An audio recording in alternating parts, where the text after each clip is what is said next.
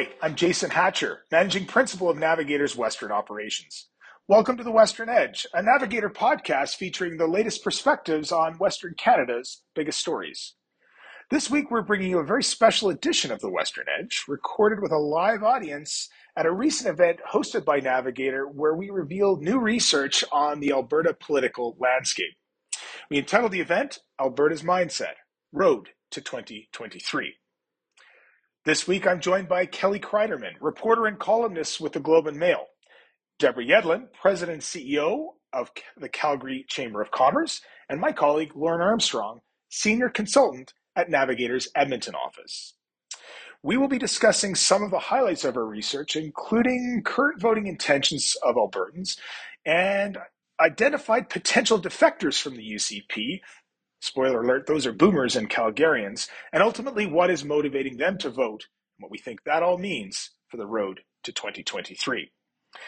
If you want to see some of the research firsthand, it is available on Navigator's website and linked in the description of this episode. Feel free to check out that as a primer to this conversation. Before we dive in, my colleague Randy Dawson is going to kick us off. He's a managing principal at Navigator as well. And he's going to give us his insight on what the landscape is for seat projections and what and where we should all be keeping our eye on in the coming months. We're headed down the road to 2023, and this is the Western Edge. Let me wrap it up by painting a picture of numbers. I'm a numbers guy. So as one who's done campaigns in the past, I just sort of look at the numbers, right? There are 87 ridings in Alberta. The winner needs 45. Let's start with the UCP. There are 25 truly rural seats and 4 suburban Calgary ridings that I believe are in the UCP column. That means they start with 29 seats in the bank. The NDP starts out with 20 seats in Fortress Edmonton, and it is Fortress Edmonton. So that's the UCP 29 and the NDP 20. There are 38 seats up for grabs, 26 in Calgary, 7 in the capital region around Edmonton, 1 in Banff, Kananaskis, I know that, I used to live there, 2 in Lethbridge, and 2 in Red Deer. Those are the battleground seats. The UCP, in addition to their 29, needs 16 seats to remain in government. The NDP, with 20 seats, needs to win an additional 25 to win government. This election has just begun. Well, good morning, everybody. That was quite a start to our end of your breakfast, or while you're having breakfast. It's great to be here today. Welcome to our panelists. I think it's pretty cool, actually, that here we are on the anniversary of the Persons case, and I get to have a podcast with 3 dynamic leaders and people who will bring lots, discussing the fact that we are going to have an election soon.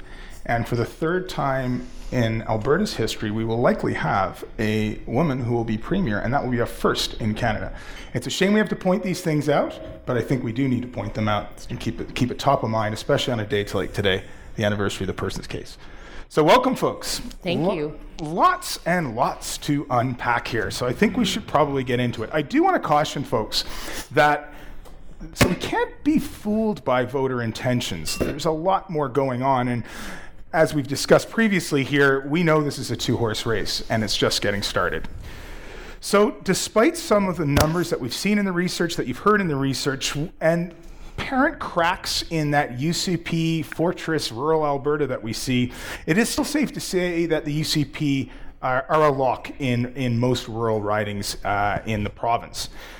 But voters themselves are really focused on their own personal priorities, their own personal households, whether that's healthcare or affordability. We're kind of in a me moment, as folks really are focused on what's most important to their own individual households. But the election itself is setting up to be a clash of personalities. So it's an interesting dichotomy between where the electorate's at and where this election is likely we can go. We can see roadmaps for both parties for victory. So let's get into it, shall we? A lot of interesting data, Lauren. So let's jump right into it. Look, so can she win with the new leader? You're right. So I would say that Danielle ran the most competent and the most impressive campaign by orders of magnitude. I think that Rachel Notley would be unwise to underestimate Premier Smith's ability to campaign. But the reality is that there is a path, and it's actually already in what Premier Smith has been talking about. So we saw, for example, inflation pocketbook issues. You might say, I haven't heard Premier Smith talk about that very much, except she has. Her way to get into that is actually standing up for Alberta in a really roundabout way. It's a Sovereignty Act, because she's saying, look, the provincial government, not best placed all the time to address inflation, to deal with some of these macroeconomic factors. So I'm going to take it to Justin Trudeau. I'm going to take it to the Prime Minister. And here's how I'm going to do it. Now, we also see a lot of folks worried about the Sovereignty Act, and I'm sure that we're going to get into that. Sure. But the devil will be in the details. The price of admission for being Premier of Alberta is standing up to Ottawa, and the way that she does it in the next few months, I think, will set her apart. And then we'll talk a bit later about healthcare as well. For sure. Deb, what do you think? Is there a road to victory here for the new premier or re-election? Well, I think it'll depend on whether she can really be premier for all Albertans. And I think the data shows us that where her support lies right now, there's definitely there's a divide. And I think it'll be very telling in terms of who her cabinet is when we see the cabinet appointed later this week, because that will tell us how she's planning on looking at it. But I think people are focused on healthcare. They're focused on affordability. We're looking for a credible growth agenda for economic growth. I would also argue that it's also about how do we grow the Alberta economy. That speaks to the talent piece. That speaks to education. That's something else we haven't talked about. So I think it's going to be a very interesting 7 months to watch how those policies unfold. There's some big issues ahead of there. And I just wanted to say one thing, the boomers, the defectors, all those people grew up in Peter Lougheed's Alberta. And they are very disenfranchised and very disappointed. And I don't think that should be underestimated at all in terms of bringing them back, because that's the reference point, and that's why they left. So Kelly, building on that, what do you see? I mean, you've been watching this through an independent lens for a long time. What do you see? This is a very different than the previous election when Premier Notley was elected in 2015. She kind of snuck up on people. Well, there's no sneaking up this time. Yeah, I think that is a main difference, that the NDP has become a truly mainstream party in Alberta. I think back to my first days in the legislature in 2001, where, there wasn't the idea really that they could form government. Mm-hmm. It was the idea that they could battle the government from the outside. The days of Brian Mason, the idea wasn't that they necessarily form government. And I think, that is what is striking in these numbers, that there are people willing to vote for the NDP, and it's not just a 2015 blip. It's not just about the entitlement of the PCs in 2015. It's the idea that maybe they're a party that we would accept as a government. And I think that's different than what people thought a decade ago, and just shows how much things have changed. They thought there was going to be 3 parties in Alberta. And I think what this truly shows is, especially right now, there are only 2 parties in Alberta. Yeah. The Alberta Party, which people had hopes for as a middle-of-the-road party, are nowhere right now. That could change. They're nowhere right now. So, and it is striking how we always wonder in politics, we talk about the turmoil within parties. I always wonder about how that resonates with regular people. Mm-hmm. And the polling in this shows me that it does resonate. People are craving stability. They don't want to see these fights play out. They don't want to see these inter-party fights play out all the time. That does have an effect on voters. Yeah, no, I mean, it's really interesting. It definitely seems to be a 2-horse race, with all due respect to the Alberta Party. But it's that shift on some of the numbers that we saw on economics and favorabilities toward Notley that were really surprising. And you're right, the UCP doesn't get a free pass on the economy, where they're going to have to earn it, as Lauren has suggested. Well, look, for those of us, and there's a few of us around here, political junkies, we know that winning Alberta is a bit of a three-legged race, if you will, right? You've got to have 2 of the 3. You've got to have 2 of either Edmonton, Calgary, and the rural side. So given that it looks like the NDP are pretty locked in Edmonton, and, well, the UCP have got a pretty strong hold on true rural Alberta, well, that means that Calgary is the golden ticket. So What does that mean, Kelly? What do they need to focus on here in Calgary? Well, I think it gets rid of the idea that there's not political diversity in Calgary, especially, which we've talked about Calgary being this conservative bastion. In this provincial election, it is going to be the race to watch. I think, that is interesting. And I think also the appeal for Calgary is also more similar to other areas than you might think. It is about healthcare. It is about inflation. And I think the thing that Danielle Smith will have to do is, that she has to walk a very careful balancing act in these days ahead, because she has made a promise to her base, the people who elected her, that she will double down. She will not pivot. She actually said that to me in an interview. I will double down. And the question is, how do you make something like the Sovereignty Act palatable to people in Calgary? How do you make tearing up Alberta Health Services and tearing down institutions in the province palatable? And that's what we're going to see in the next little while. She has to introduce the Sovereignty Act. The question is, how is that Sovereignty Act defanged? How is it made acceptable to a general population and still acceptable to her base? Still the feeling that she hasn't walked that back. And I also think she has campaigned to now from the outside. When you're in government, inflation is a much more difficult issue. It is very difficult for governments to deal with inflation without hugely difficult choices. Look at the federal government struggling with it. The Bank of Canada raises interest rates. Everybody hates that. They give some targeted funding. Everybody is mad about it.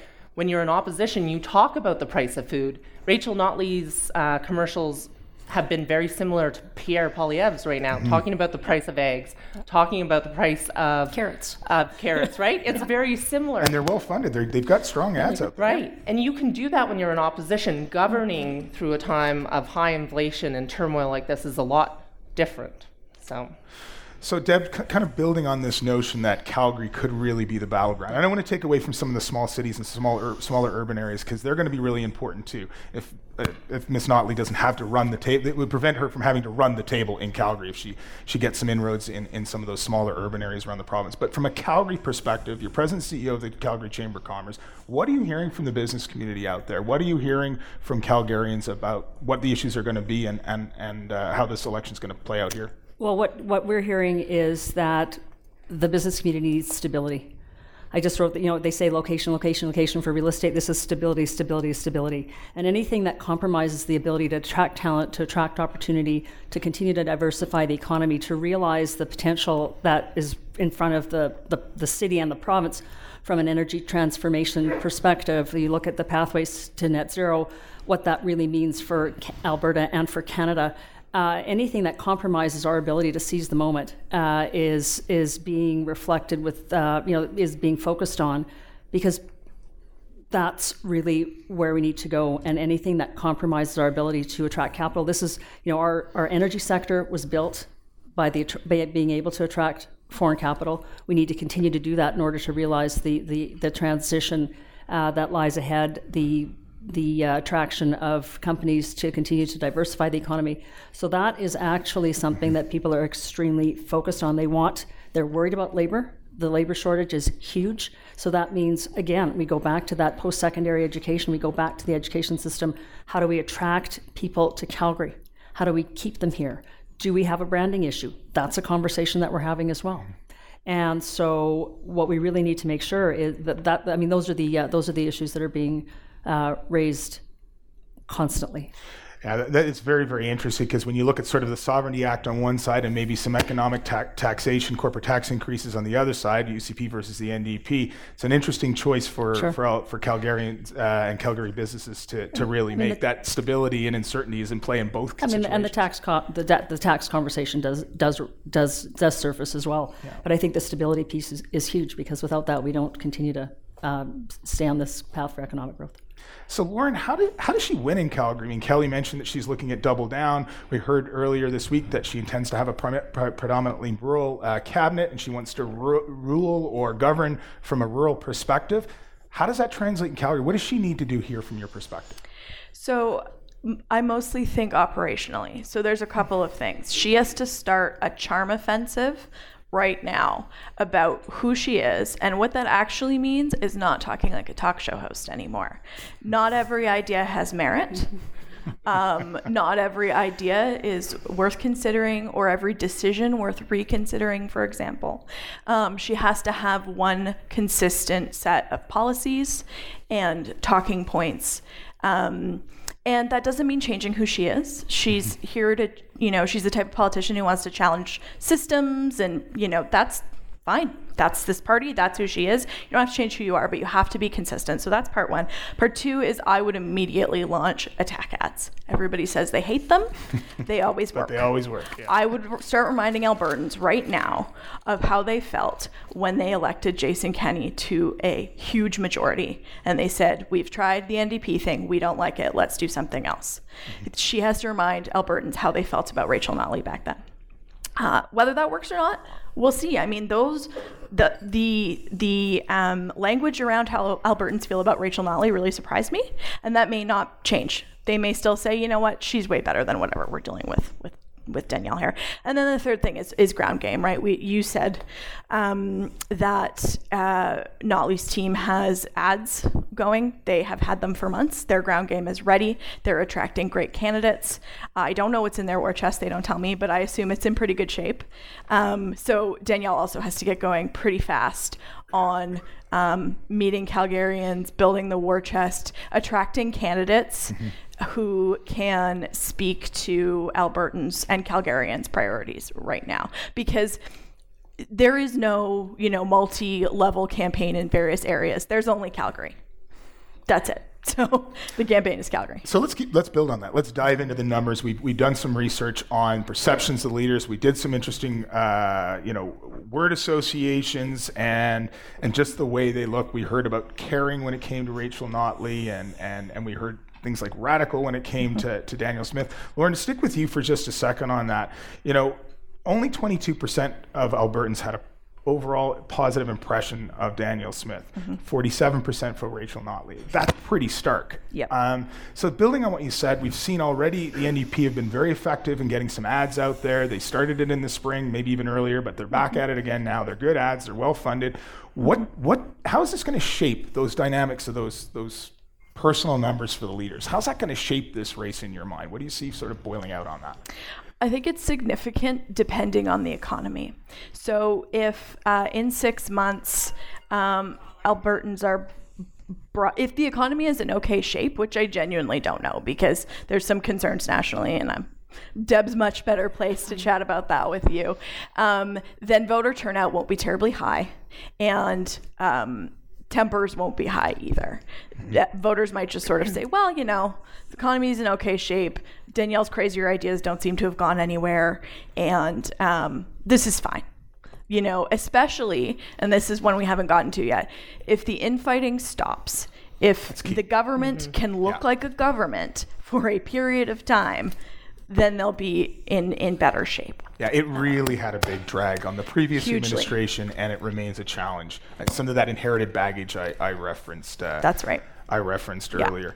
Just jump in. I think that's a really good point. And Randy mentioned her meeting with every single caucus member last week, and I've also heard that had a good impression.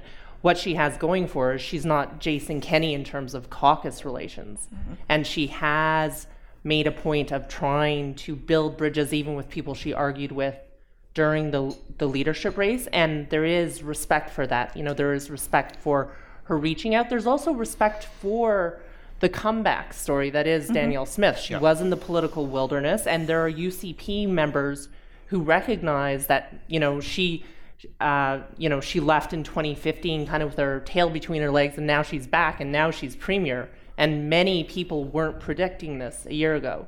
And there's still a lot of respect for that story. And I also think, Randy made the good point. Rachel Notley would be very happy if the election were held today. The election is not being held today. Right. There's lots of time for a lot of peaks and valleys to come in both political fortunes. And what Danielle Smith has going for her at this moment is low expectations. And I say that sincerely because Jason Kenney got elected with such high expectations. There was, and went into a terrible time to governing, but there was almost no way to satisfy the expectations that he had riding on him from the Conservative movement as well. So I look at the trust numbers in this poll, and 11% of people have no idea about Danielle Smith. That's the highest no idea, and that's interesting to me too. There's room there for people to be convinced. Oh, to be a fly on the caucus retreat wall going on right now this week in Sylvan Lake. Because on one hand, I think you're right. It's seen as a bit of a breath of fresh air. People feel they're being listened to in caucus. There's a sense that we're building something together from folks that I've spoken to. On the other hand, it's the backdrop of some of the numbers that they're seeing. So it's got to be a really strange thing. The other thing is you talk, Kelly, about that 7 month lead till the next election. That is a lot of time. And there's a lot of stuff coming out now, as we know. There's been a lot made of it, a lot of negative noise that it's out there. But, some communications people would say, get that bad noise out of the way, get past the holiday season, and you've actually got a new runway come the spring. So, and if you kind of pile on someone too much, Canadians, Albertans don't like that. They want people to have a fair shot. So you kind of get that empathy almost that may reset this. But Deb, kind of going back to some other numbers that we've seen, specifically related to Rachel Notley, something that was surprising to us is she's outshining in perception Premier Smith on economic issues, which is traditionally, that is a lock for the UCP. The UCP is able to pretty much walk in and have that vote, if you will, in the bank. But we're seeing that Albertans have indicated their faith is shifting in favor of the NDP on the economy, 37% compared to 32% for the UCP. Does that surprise you? And what are you hearing from the business community on economic concerns? Well, I think that is a surprising number. That actually is not what I expected to see. I think some of that's grounded in the fact that there is some uncertainty in terms of who is going to be in cabinet and what their strengths are. We look at the economic horsepower that was there. Think about Doug Schweitzer and how important he has been to the economic diversification and what's happened since he was in the portfolio of jobs, economy, and innovation. So he's gone. What else is going to happen? So from an economic standpoint, I think that the NDP represents a measure of stability. And, we've talked about how Rachel Notley's been focused on affordability. She's really been hammering that. I also think that lost in this conversation is something interesting. When Rachel Notley was Premier of Alberta, she basically came to Ottawa and said, you're buying TMX and you don't have a choice. And that's actually going to be very important for Alberta when it's done. It's something that is going to boost our economic fortunes, and that's not insignificant. And so, if people remember the fact that she was behind that TMX purchase, that's significant. So I would look at that number. But the other thing is, I think that when you look at the NDP, that there is a focus on labor.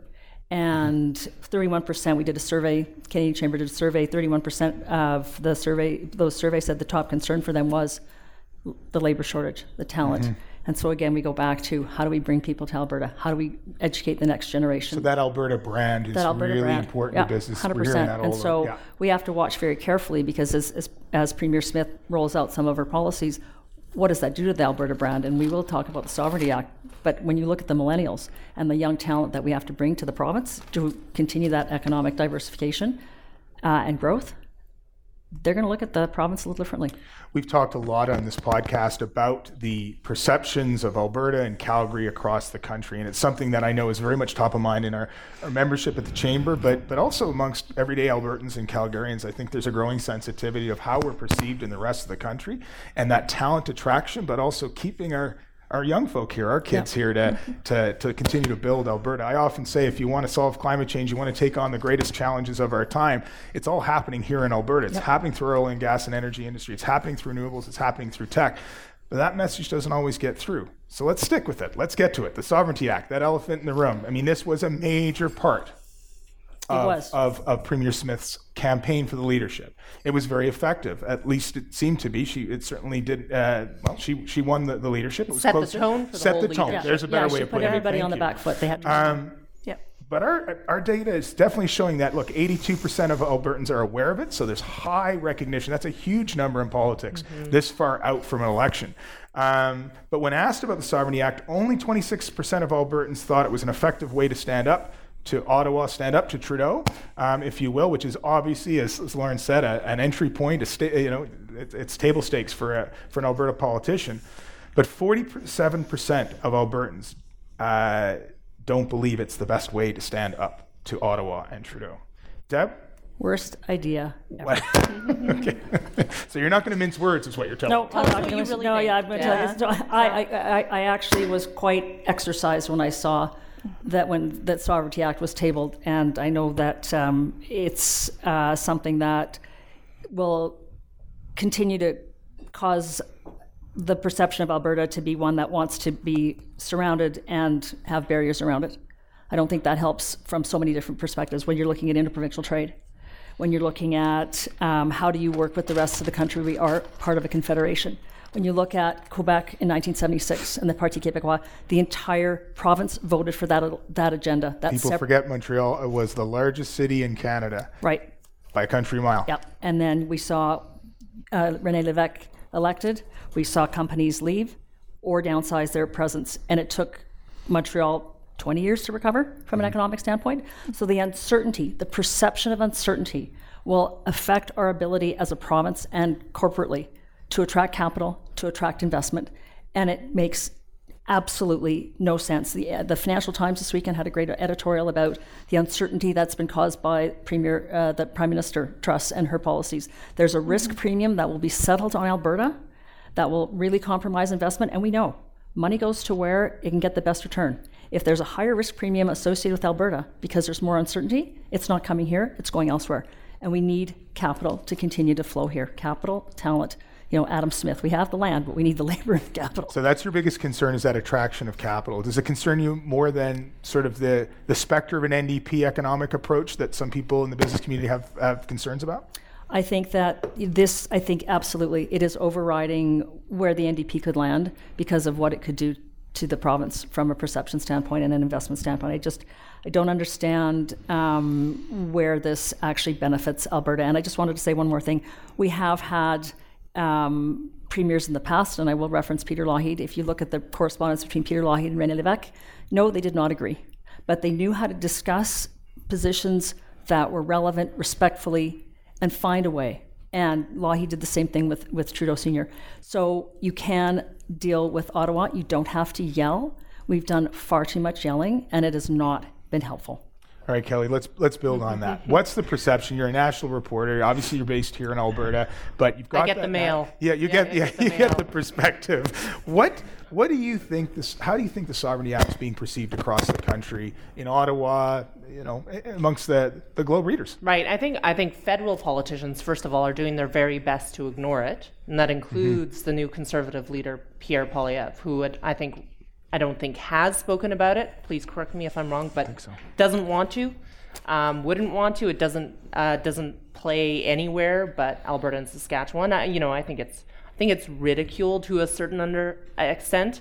I think it is not understood, but I think that's part of the problem. It's not understood even by a lot of Albertans. A lot of Albertans have awareness of the act, but even if you're in the thick of it, do you know what we don't know what the legislation is going to say. We're getting drips and drabs. We've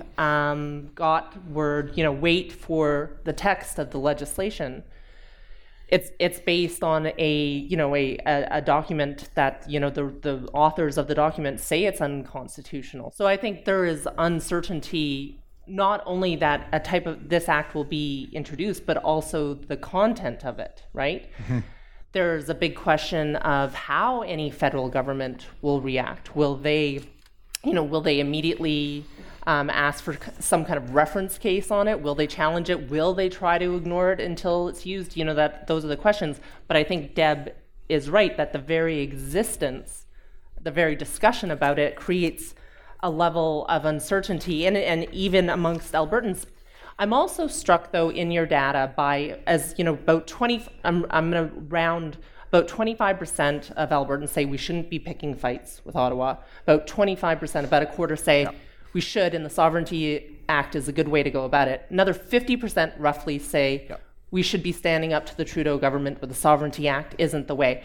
That is striking, too, that there's 75% of Albertans who think there should be a strategy of, fighting in some way with the Trudeau government. It is interesting, and I think also, and of course, no one understands this unless you're a prairie province, but no one understands also what it's like to be Alberta and the highs and lows of the resource roller coaster and what the instability that brings to our politics and the relationship with Ottawa.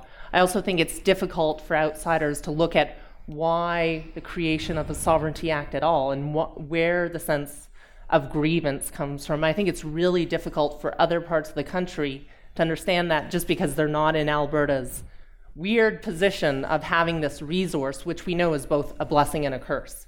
Well, there's also some schadenfreude because they look at us and say, well, you don't have a sales tax. Yes. And so if you have issues with revenue generation, you could change it if you decided to change your fiscal construct, but that's not happened either. Okay, that's a whole other podcast. That's a whole other question. I just wanted to say there's schadenfreude across. But I mean, look, we do see 75%, Lauren, of Albertans basically feel under attack or feel they need to defend themselves against Ottawa. It goes to a point that you made earlier. That includes a lot of NDP voters as well, or potential voters, if you will. But there's a lot of hubbub about something we haven't even seen yet. I've never seen this kind of churn before we've actually seen an act yet. But it's clearly got some angst out there. Even in rural Alberta, we're seeing numbers that say it's not resonating outside the membership base, and that's a big one. But still, it's not resonating outside that base. Should she abandon this? Should she continue on the Sovereignty Act? She can't abandon it, or we'll have another leadership race, which is, great nightmare.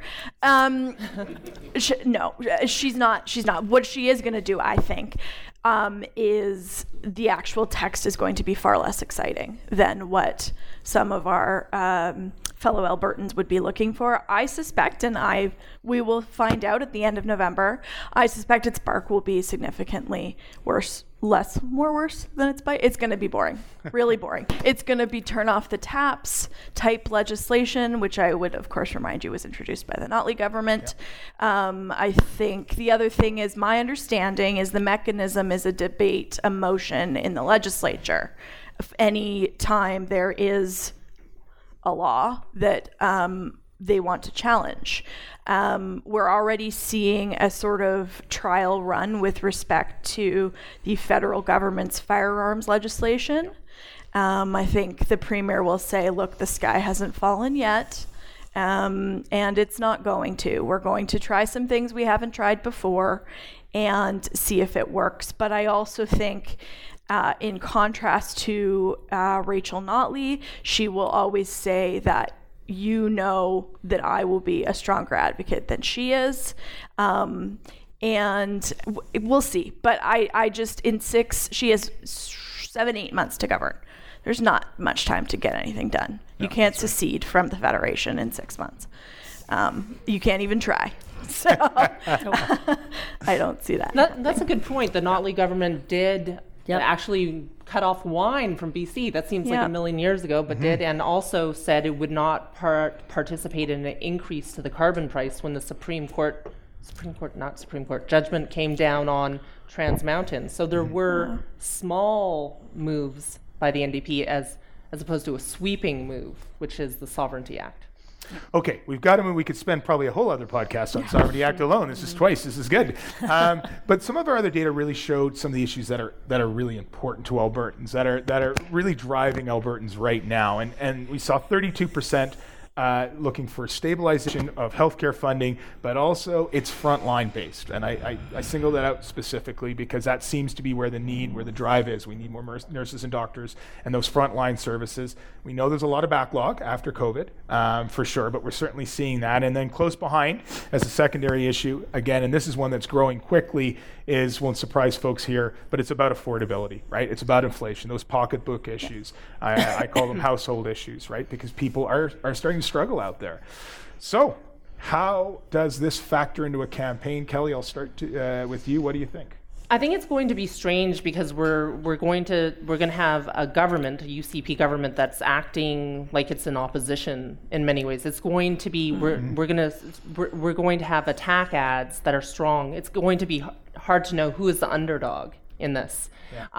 Already, Daniel Smith's Twitter feed, the Premier Smith's Twitter feed, is full of attacks against the NDP, aligning Rachel Notley with Jugmeat, saying with a carbon price increase. Mm-hmm. And I think that is going to play out in the campaign. Who is going to cost people more? Who is going to have the better plan for inflation is going to be a huge part of the campaign, and you're going to hear both candidates talking about grocery prices and natural gas prices for home heating. See that pivot in her acceptance speech a little bit. Right. Yeah. And you're going to see Danielle Smith make some moves, I think, pretty quickly, some targeted things, like they've been hinting very broadly. They are going to adjust AISH, Assured Income for the Severely Handicapped, to make that in line with inflation. So you're going to see a boost there. And she's going to be counterintuitive on some of those things. Some of the things you wouldn't think a conservative government would do, she is going to do. On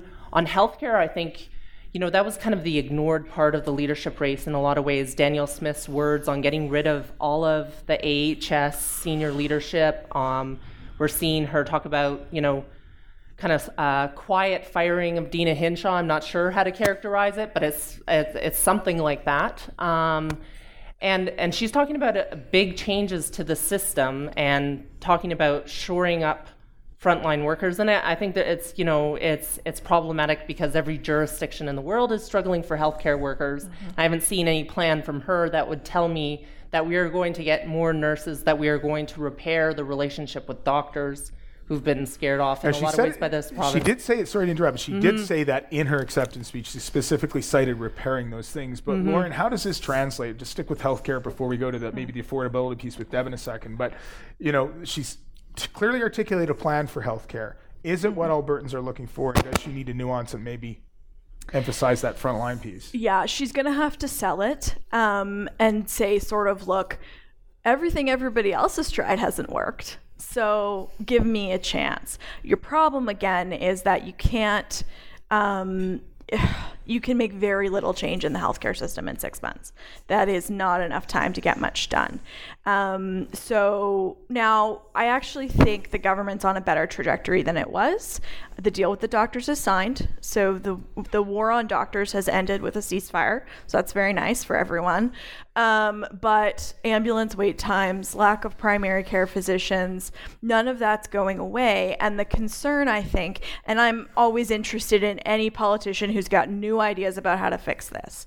But Premier Smith's problem will be, it's kind of a third rail for her. She is always at risk of going back to COVID because she wasn't responsible for it, and she's so used to being on the outside looking in. But again, she's the premier now, so she can't fall into, talking about the plight of the unvaccinated or calling a public inquiry into COVID, because that's going to reflect poorly on the government she now leads. So she'll have to talk about healthcare. She has to. It's a genuine problem. Politics aside, we've got huge issues, but she's going to have to, as I said before, come up with a very clear set of policies and beliefs and talking points that A, resonate, and B, are consistent. Well, and it's one of those areas where I think, there is an advantage for former Premier Notley in the sense that she's got that association with being caring and seem to be sort of... If I can interrupt you, the most beautiful place to be is opposition, particularly with healthcare. Yeah, isn't that true? Yeah. Deb? Yeah, I just wanted to add, the boomers care about healthcare. Yeah. More now than Absolutely. ever. And so that, I don't think that issue goes away. Yeah. And, talking to anybody in the medical community right now, so many people have retired, left, walked away. Whether you were an emergency doc, whether you were a nurse, people have left the profession. And so everybody around the world is dealing with a deficit in terms of healthcare professionals. So that's something that is not unique to Alberta, but it is something that everybody here is very focused on. And so that's going to definitely be something that we're going to watch. And I think, again, talk to Jim Dinning, and he'll tell you that the cuts that he put forward under Klein, in hindsight, probably not in terms of healthcare, in hindsight, not the best move. Hindsight's a wonderful thing. It's going to be interesting to see where healthcare plays. In Ontario and Quebec, same thing. We saw the number one issue was healthcare. They've just come through in elections where that was not the number one issue. I think that affordability piece is going to creep in here, and certainly that might play out a different campaign. We're coming to the end of our time. I want to give you each a chance to quickly go around. We're 6 months out for an election. What kind of campaign are you looking for, Kelly? I'm not looking forward to it because it's going to be nasty. So it's going to be, it's going to be very hard fought. It's, and I've divisive. divisive. So I was on mat leave the last campaign, and I just got to sit back and read about it. It was lovely, but this time, it's going to be very, very hard fought. It's going to be, the world has changed. Social media has changed campaigning, and I think we are dealing with really difficult issues. We thought we were dealing with difficult issues in 2019, and it turns out we didn't know what difficult issues were. We have a world where, yes, commodity prices are high, but we are headed into a recession almost certainly next year. We don't know how that's going to shake out in Alberta. We have to rebuild a healthcare system. We have, we have polarized politics. We have two larger than life characters. I think, it is.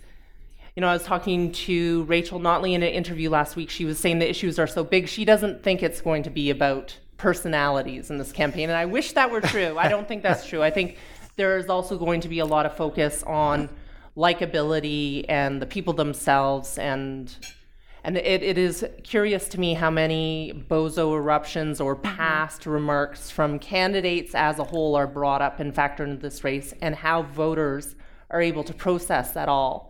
Or will they be water under the bridge come Right, May? right. Well, there will be new. There will be new. There will certainly be something saved for a few days or a few weeks before Election Day.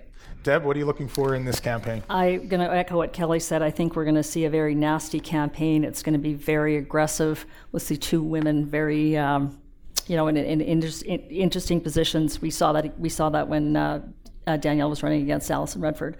But I think it's going to be more aggressive than that round.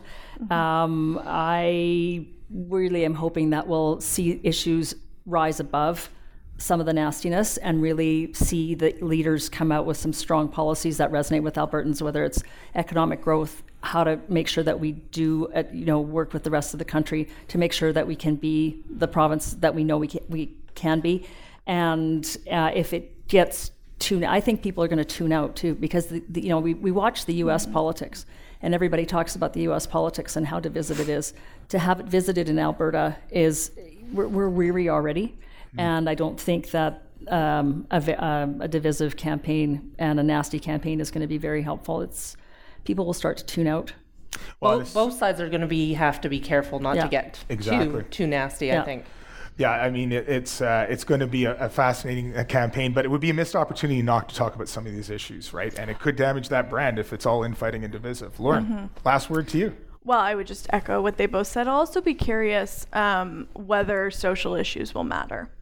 I think some folks and some politicians would like to not talk about them ever. Frankly, I would prefer not to talk about social issues when we have serious challenges as a province, I think. And some of that polling is really interesting around this. I think it's, you correct me if I'm wrong, something like 60% who say they don't care either way about, or it doesn't impact their vote. Where the candidates stand on LGBT issues or support for Indigenous people. And that, in some ways, is where the NDP is most comfortable and strongest. I think they really see themselves as the voice of minorities and the voice of the voiceless, if you will. And Danielle Smith will want to be a country mile from anything related to social issues because she's been there, because there were the bozo eruptions of the campaign 10 years ago. But she can surprise people on that front too. She can. Yeah. But the other thing too is the younger generation of voters that are now starting to pay attention care about social issues. They do. And that actually is something to watch very carefully, because they will also have a voice in this campaign. I think one thing we will see in this campaign is we'll see the younger generation, that new generation of voters, 18 and up to 45, say, being more active, more involved, and more vocal about what they want to see. The boomers are one part of it, but the younger generation is another, the Gen X, Gen Z, whatever letter you want to use. Well, it really feels like we could go on and on. There's so much to unpack here. Luckily, the one thing we do know amidst all this uncertainty, the one thing that is certain is that we're going to have an election the next 6 or 7 months that'll determine all this out, and we'll have 6 or 7 months to parse all this out, discuss this. Thank you so much to my guests. Thank you, Kelly. Thank you, Deb. Thank you, Lauren, for joining and help us sort of get through all this. I think it sets up for an interesting discussion going forward, and get out the popcorn, folks. It's going to be interesting to watch. Thanks so much for joining us, everyone. Thank you.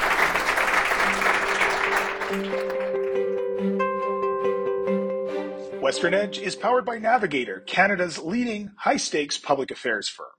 Our show is produced by Kayla Duty, Zoe Kierstead, and Monica Verk. I want to extend a very big thank you to our panelists this week, Kelly Cryderman, Deborah Yedlin, and Lauren Armstrong. This was a really incredible conversation with some of the brilliant minds that are keeping a close eye on how politics, policies, and pending election will impact our province. If you wanted a closer look at the research findings referenced in this episode, you can find the report with the highlights on our website, navltd.com. If you enjoyed this episode, follow us on Twitter at Western Edge by Nav to catch our next episode. As always, thanks for joining us and listening to The Western Edge.